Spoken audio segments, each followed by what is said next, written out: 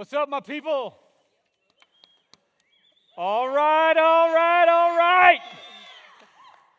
The rose ladies. among the thorns tonight. Ms. Brooke Davis. I got a few people that like me over here.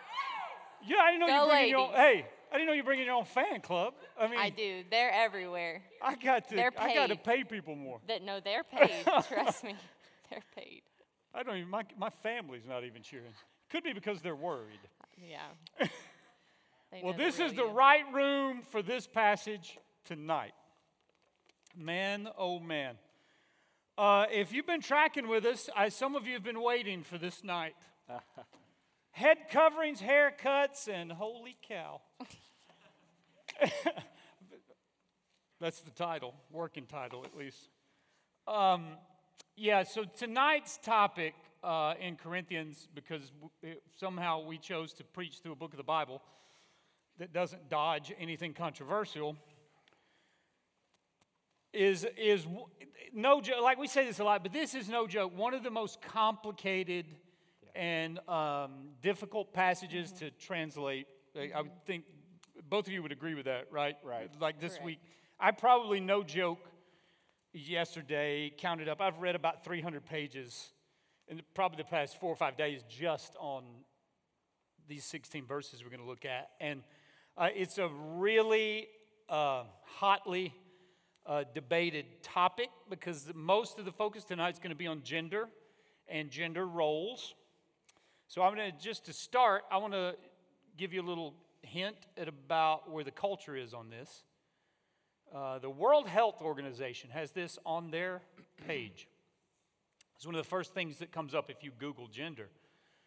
It says this: gender refers to the characteristics of men, women, girls, and boys that are socially constructed.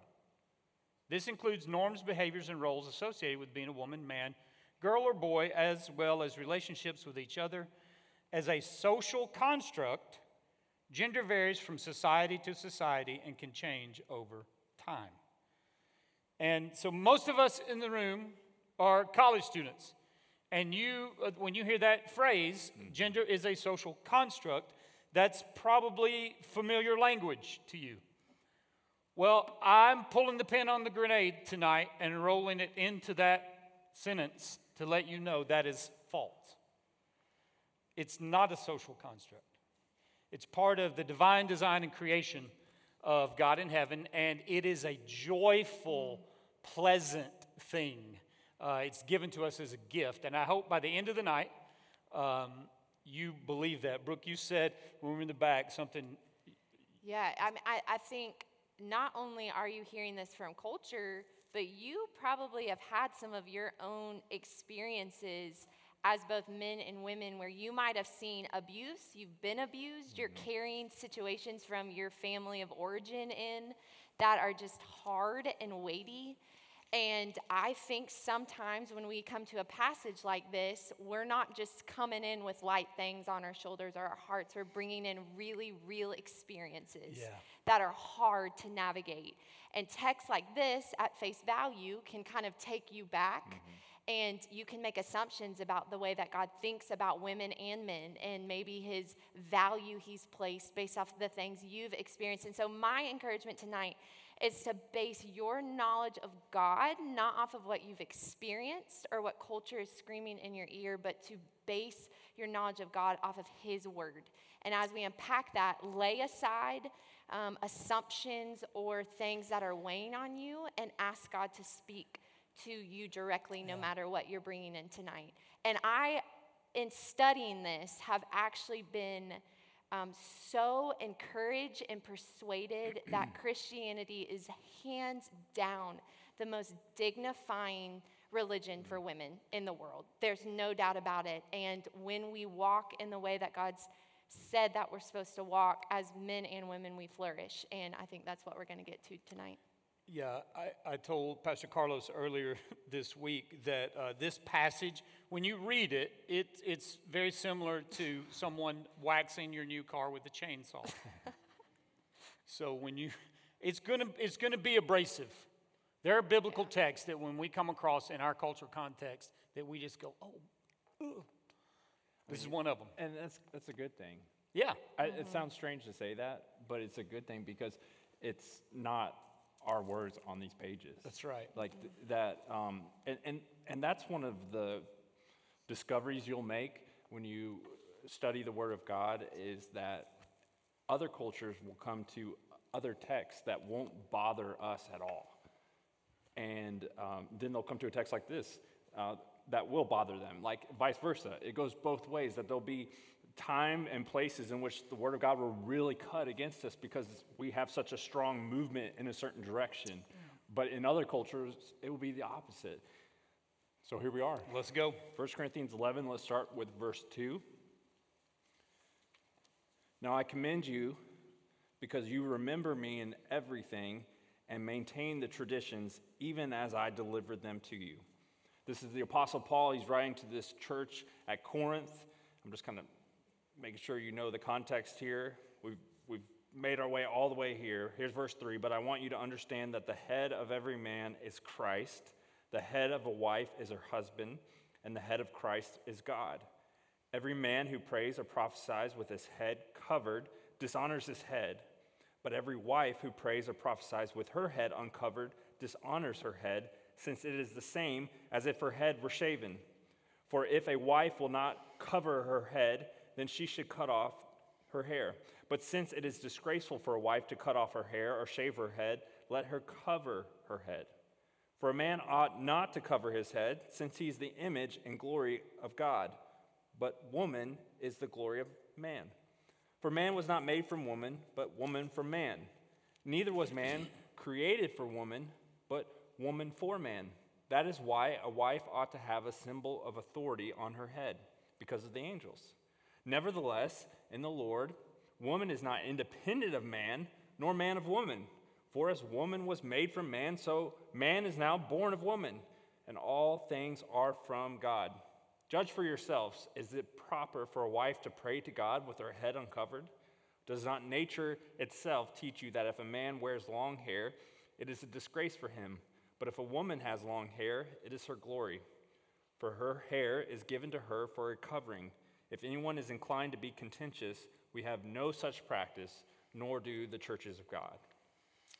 Makes perfect sense, right? So here, in order to unpack this is a sort of a muddy, there's not a whole lot of clarity in here. So in order to understand this passage, we need to go to places in the Bible that bring more clarity to it. That's the amazing thing about this book. It's one constant, consistent story that supports itself. And so we're going to start where makes the most sense, in my mind at least, with the Trinity, right? If we're talking about relationships, we need to look at the pre-existent greatest relationship in the history of the universe, right? In fact, Paul makes a reference to that, if you noticed in verse 3, where he gives these categories. Christ is the head of man, husband's the head of the wife, and God is the head of Christ. That's a reference to the relational nature of the Trinity. So I'm going to give you some really big words at the front end here so you'll feel like you're getting your money's worth, all right? When we talk about the Trinity, one of the things we talk about is ontological equality, right? What in the world does that mean? Well, that just means the Trinity in essence is this. It's three persons, one God. Not three gods in one person. It's one God, three persons, Father, Son, Spirit. Each one of those persons, in essence, is equal, right? There's equality, ontological essence, equality in the Trinity. Right. Inside the Trinity, there is what I would call economic or functional diversity. This is what that means. That each one of the members of the Trinity have a specific role that distinguishes them from one another. Because if you didn't have that, and all you had was the ontological equality, all three members of the Trinity would be exactly the same, and you wouldn't be able to tell them apart. So this functional or this economic diversity are the role distinctions inside the Trinity. And can we just be in agreement and on the same page here that inside the Trinity there is perfect harmony and perfect love? There's no bitterness, there's no Right. jealousy. Yeah. It's the perfect relationship, right? So let me just give you some, and feel free to jump in. Yeah. I got like a lot to say about the Trinity. But here's what distinguishes the three persons, their roles. The Father is the authority inside the Trinity. He puts forth the purposes and the plans for all of creation. I'm just going to give you a couple of passages. We don't have time to read all of them. Go to Ephesians chapter 1 in verse 3 and verses 9 through 11. It talks about the purposes and the plans of God that he makes as it relates to our salvation. So the Father is the author, right, and has the authority. The Son is under the authority of the Father and seeks to advance the will of the Father. If you go to John 8, 28 and 29, in fact, I want us to look at that one. We'll come back to this one in a second because this one helps. John 8, verse 28. So Jesus said to them, "When you have lifted up the Son of Man, then you will know that I am he, and that I do nothing of my own authority, but speak just as the Father taught me, and he who sent me is with me. He has not left me alone, for I always do the things that are pleasing to him." So Jesus in John 8 is saying, I have submitted myself to the authority of the Father. Same in essence, different in role. The Holy Spirit. At the same time, in John chapter 8, if you keep reading John chapter 8, where Jesus says, before Abraham was, Oh, yeah. I Yeah. am. So in one moment, he's speaking. In fact, he says in verse 49, I do not have a demon, but I honor my Father. So there's this relationship he has with the Father of submission. But at the same time, when he gets to the bottom line of who he is, he says, before Abraham was, I am. As in, I am the God of Israel. So there's still this perfect equality between him and the Father, and yet there is this relationship. And that'll come into play. That's important. Just kind of store that, because when we get to the creation and the image, that'll be helpful to come back to. The Holy Spirit, third person of the Trinity, is under the authority of both the Father and the Jesus. I'm a little excited.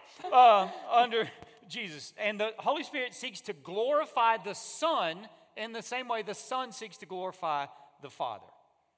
Right? And so if you think about in our salvation, what does that matter? Like if they have different roles and they're equal, what does that matter as it relates to our salvation? Well, God the Father purposed and planned our redemption as sinners through the Son. In fact, if you read Acts, it's Peter's sermon in Acts about God's purpose and plan to send his Son on behalf of sinners. That's God acting on our behalf to plan our salvation. The Son comes in obedience to the Father to pay the sacrifice for our sin. The Holy Spirit then, Luke tells us, empowers Jesus to do what the Father has commanded him to do and ordained him to do. Then the Holy Spirit regenerates lost unbelievers and helps us, gives us power to preach the gospel to other lost people and sanctify us until we're reunited with the Trinity in heaven at the resurrection. So the Father plans, the Son purchases, and the Spirit empowers, which It was much easier than what I just said. well, it was good. We needed you to go there. But if we're looking at a perfect relationship and seeing clear and distinct roles yet equal in value, that gives us kind of a baseline for where our relationships start. And I think that's helpful and key in learning how to find your identity just as a person. Is we're not looking to our left or to our right or to our Instagram, our media outlets. We're looking to God and we're seeing him, and then we're finding our identity in his character.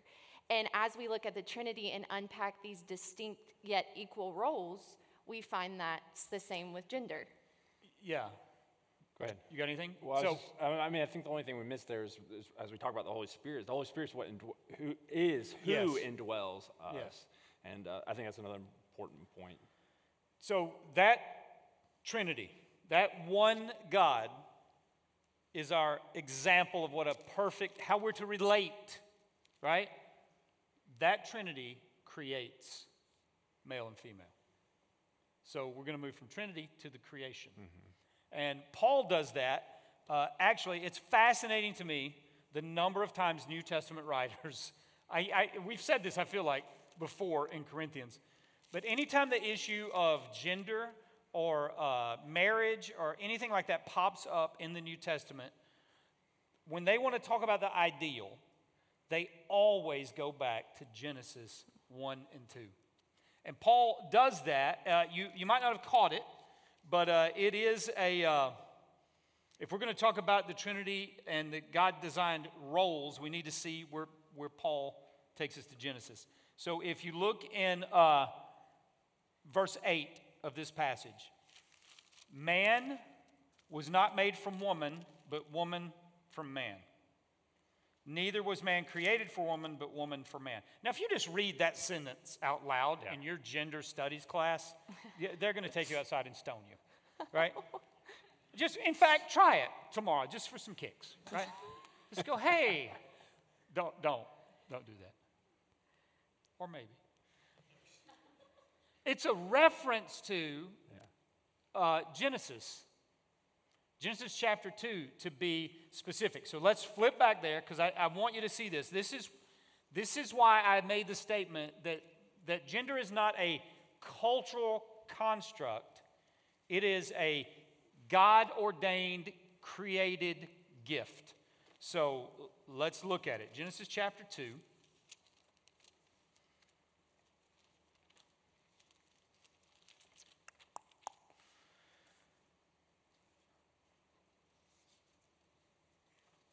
Verse 18. So God's created everything. He's created man. And then verse 18 it says, it is not good that the man should be alone. It's the only time in the creation account the phrase not good is used. Everything else is, it is good, it is good, it was good, it was good. It is not good that Adam's alone.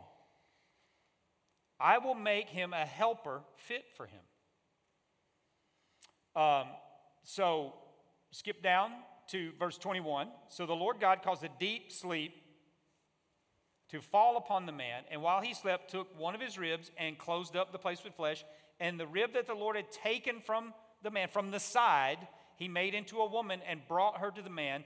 Then the man said, this at last is bone of my bones and flesh of my flesh. She shall be called woman because she was taken out of man. So there's the creation of gender right there in Genesis chapter 2. It's not a social construct. It is God saying, looking down and going, if I leave this dude alone, this is not good. Go women. Yes. Go women. Yes. Yes. You understand, the Trinity is looking down going, that's not a good thing. And you know, the Trinity is saying we want to make man in our image. The purpose of a human being created is to literally bear the image of God, and the fullness of God's image was not complete with just man. So both men and women are necessary to do the very thing humans were created to do, which is bear the image of Christ. And that's where I always like to insert this in, because a lot of people have never heard this. When you talk about the image of God, we're created in the image of God. And a lot of people immediately think, well, what does that even mean? Like, what does it mean to be in the image of God? Does that mean we look like God? Is there some physical features that God has that we share? Well, maybe, I don't know. But literally, if you do a deep enough study, here's what I think you'll come to the conclusion of, and this is what I came to a conclusion of. The image of God is God placing on us the right to rule. We're his vice regents over creation. And so to do this properly, we need both man and woman. Man could not do it by himself. Right. So God needed to create woman. So she is literally the completion of both man and the completion of creation. And so that's how vital her role is. Because that's the first place we jump, right? When we're in a passage like this, you're saying, well, you're demeaning who women are. This is, like we're putting them secondary. No, like if you walk out of here tonight and you have somehow taken that with you, you've missed it. Yeah. Because honestly, the man left alone is vastly incomplete. Right? And that's why the woman is created. Now, Paul, let's jump back to Corinthians. I want to keep talking a little bit about the creation because Paul... Have we gotten to the problem yet? Well, with the curse? We're Keep about going. to get there. Okay. So when you read this passage... I didn't read your full outline tonight, so that's fine. Well, it's... He doesn't have an outline. It's like 4 Post-it notes. You ready? What outline? We'll auction those off later. What's going on in Corinth is there's some kind of issue, but when we read it, we like why is it when we hear the gender things, there's something in us, right? Yeah. Who said that's the magic? That's the Sunday school answer. Sin. You're correct. In Genesis chapter 3, we get the explanation for why this is a problem. Right? So in Genesis 3, I know y'all are like, when are we getting to the Corinthians passage? In Genesis 3, the fall happens. And I'll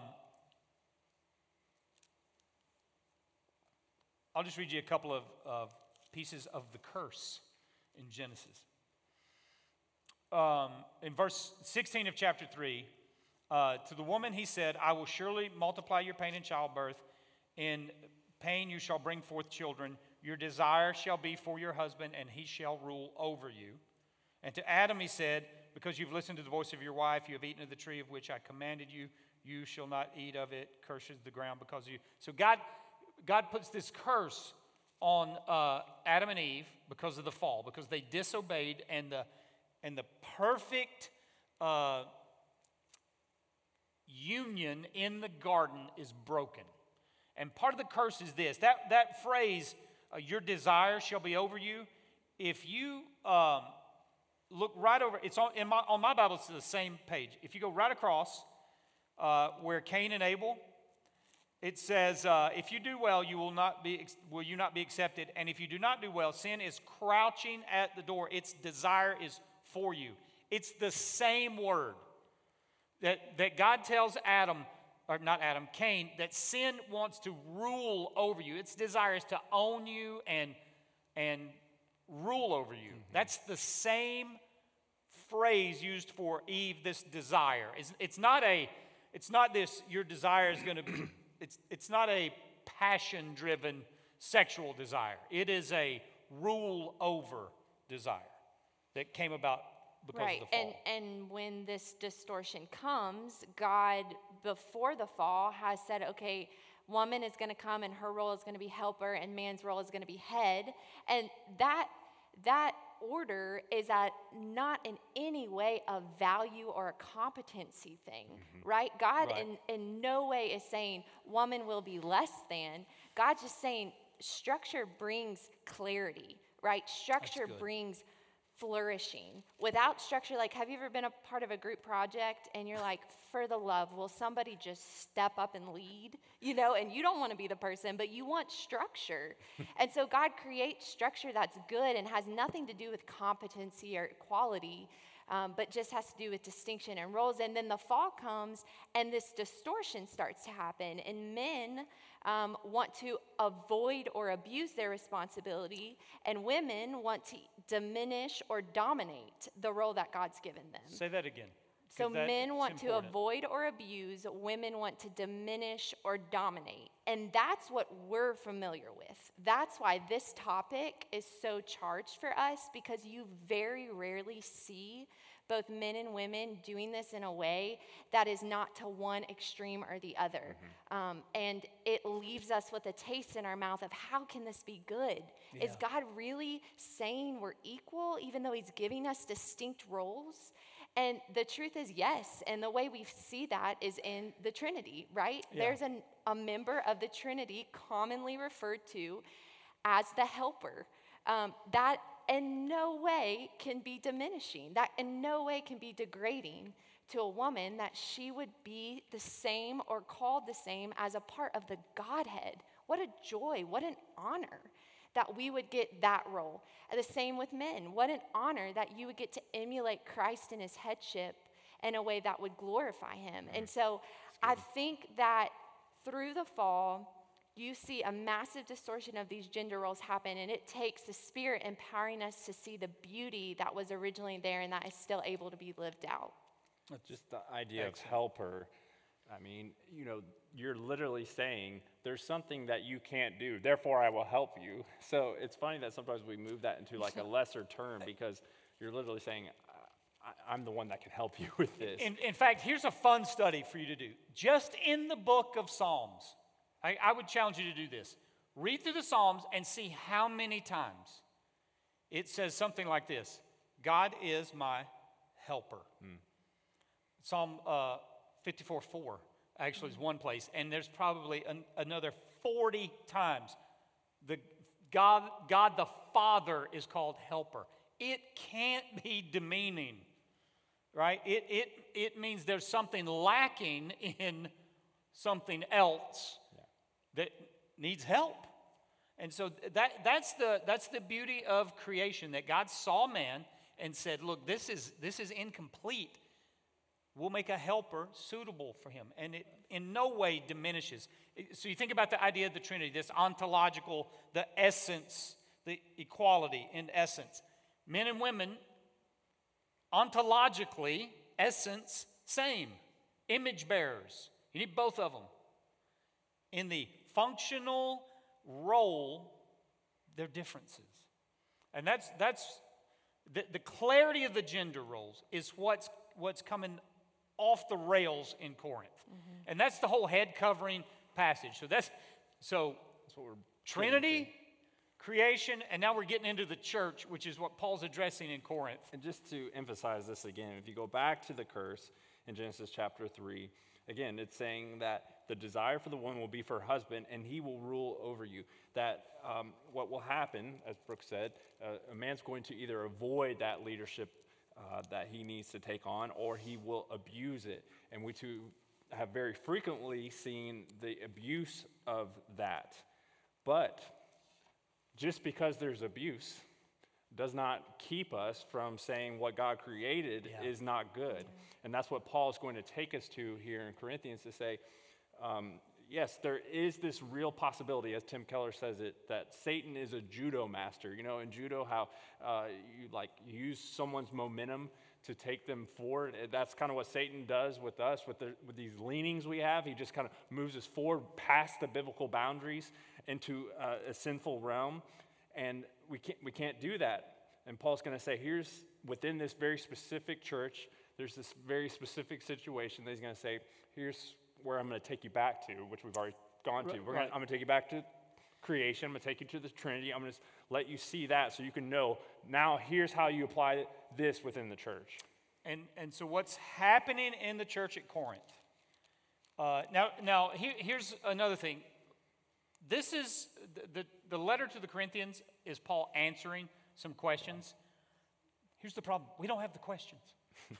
Right? We just have the answers. And so it's like like you get pulled into this email conversation at email number 5. That's a great example. Right? Like somebody copies you after the 5th email goes out, and you're reading it going, what? Head coverings? What?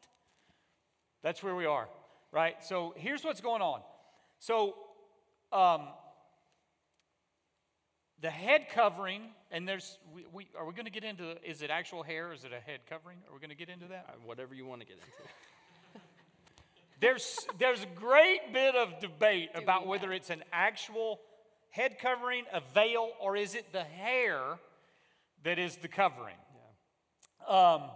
Regardless of that, there's a clear distinction that the women, in order to clarify the role of biblical femininity and the right standing with biblical authority, would wear, the head covering was a sign of that, right? And the men were to not wear a head covering to show the sign of clear biblical masculine authority and not to blur the lines. What's happened in Corinth is the lines are getting blurred, right? And it's hard to tell about gender roles and submission and all of that. And I think it's significant to see that this text is addressing the institutions that God have made to reflect the gospel. Yes, so that's that's important. the church and the family, right? So God's saying within the church and the family, I have made distinct roles that men and women should walk in that honor me best. This doesn't necessarily apply to institutions outside of that because those weren't created by God to literally exemplify the gospel. Right? When somebody looks at a marriage, they should be seeing Christ in the church. When somebody looks at a church, they should be seeing the beauty of Christ's love for his bride and the authority structure there that's good. And so I think it's significant to realize the context is not every man, every woman. It's Right. within a church and a family structure. That's a very good That's what we were distinction. saying earlier. to If make. you try to take this and apply it and say, like, for our country, this is the new rule, it's not going to work because unless the gospel is at the center, unless repentance and forgiveness and grace are in the middle of this relationship where there's this, sacrificial submission and sacrificial love all happening together at once, like, it's just too hard. And it is going to feel oppressive. And you're not, That's where it's going to move to, for sure. it's going to move that way. Yeah. Let me say something to the young fellas in the room. You have a tremendous responsibility, young men. You are given this unbelievable stewardship by the creator of the universe. And Lord willing, I know this feels like an unbelievable, unreachable dream for most of you, but at some point you're probably going to be married. Trust me, I've seen it happen. Here, that sacred stewardship that you have, you are called to cultivate an environment where your wife can flourish. And listen, some of you got work to do. You need to start cultivating in your own life a place where you can flourish biblically, right? You got to put the Xbox controller down sometimes and pick up your Bible, right? Video games aren't sinful, they're just stupid. You can tweet that. The women will.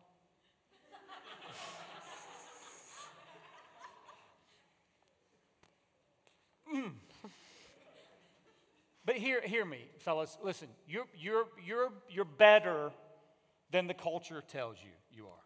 You have been given this gift by the Holy Spirit. You've been given this responsibility. And I think for most men, some men take it the wrong way and abuse. And it's horrible. How dare you take your authority and use it abusively? The plague is this, though: apathy and avoidance. Just saying, I'm not going to be responsible. The default position for most men is neutral. And that's just, don't do that. It's okay. Own your biblical masculinity. And that's very different than what the world thinks masculinity is. It's not this alpha Rambo Jesus thing. You are to die. You need to look in the mirror every day and say, there's a dead man that's going to live for other people today. And so that's my rant to the young fellas. I love you. That's why I'm stepping on you right now. So just do better. And I don't even know where we are. Go. Well, and The the angels. flip side to the ladies in the room, I think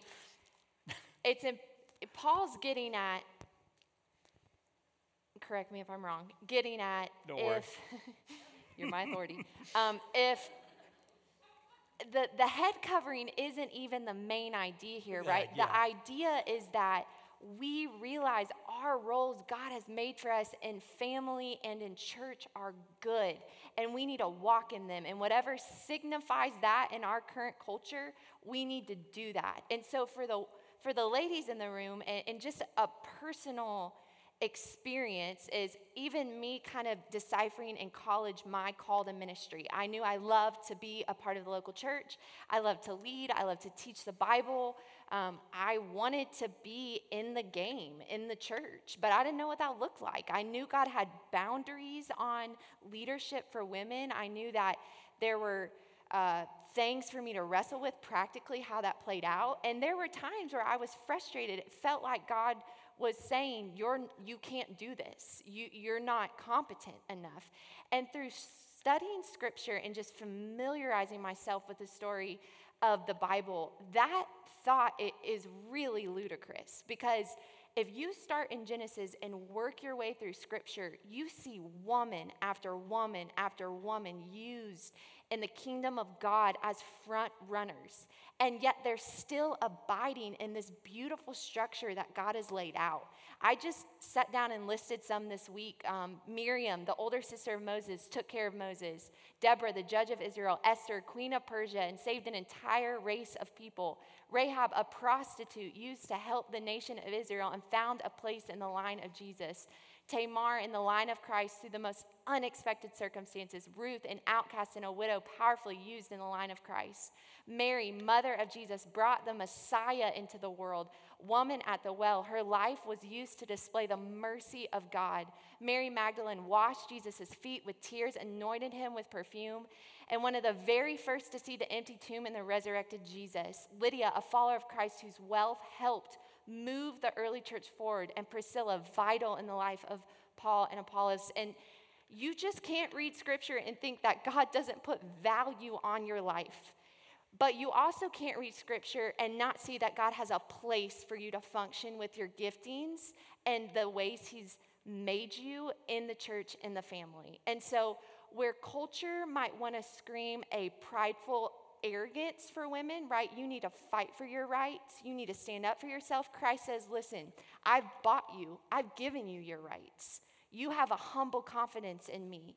You take the role that I've given you and you exist in it confidently, right? You don't walk in a manner that needs to buck up or fight for yourself. Jesus has done that. He's done that for you.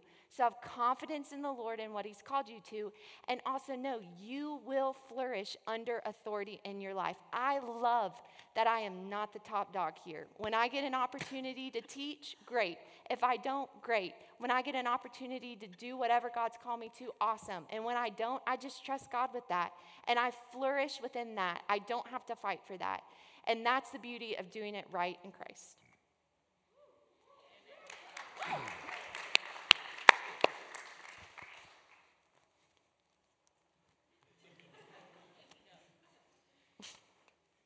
Here, I know I'm going to get the email, so I'm going to address it preemptively. Because every time you've talked with me, there's been an email. Am I supposed to submit to her authority?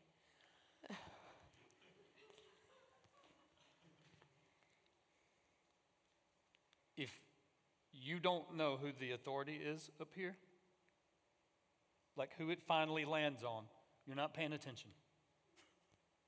Right?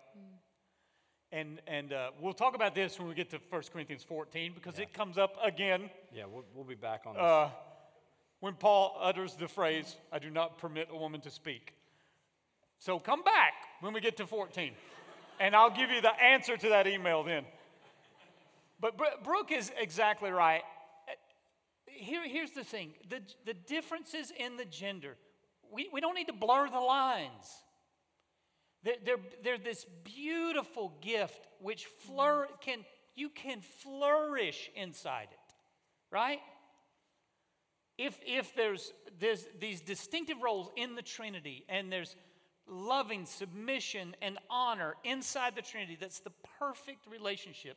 We are insane to think that somehow in our human, fallen, broken relationships, if we have to do what Jesus does, it makes us less.